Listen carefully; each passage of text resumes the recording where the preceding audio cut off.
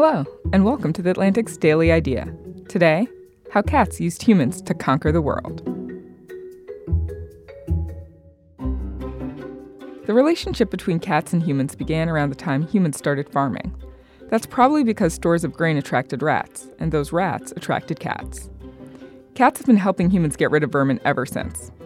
And they've also made for pleasant pets. The relationship has also been very beneficial for cats. A 2017 study of mummies and ancient cat skeletons found that through domestication, cats were able to travel from their native homes in the Middle East to places all over the world by accompanying humans on trade routes thousands of years ago.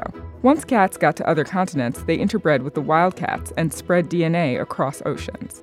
Unlike other domesticated animals, cats haven't changed much since becoming human companions, though they do come in a greater variety of colors and coat patterns than wild cats do. Future studies could show more about how cats have evolved over time, but it's already clear that domestication has been a fantastically successful evolutionary strategy for them. Thanks to Sarah Zhang for this story. For more stories from The Atlantic, add us to your smart speaker. To learn more about The Atlantic's Daily Idea, visit theatlantic.com/dailyidea.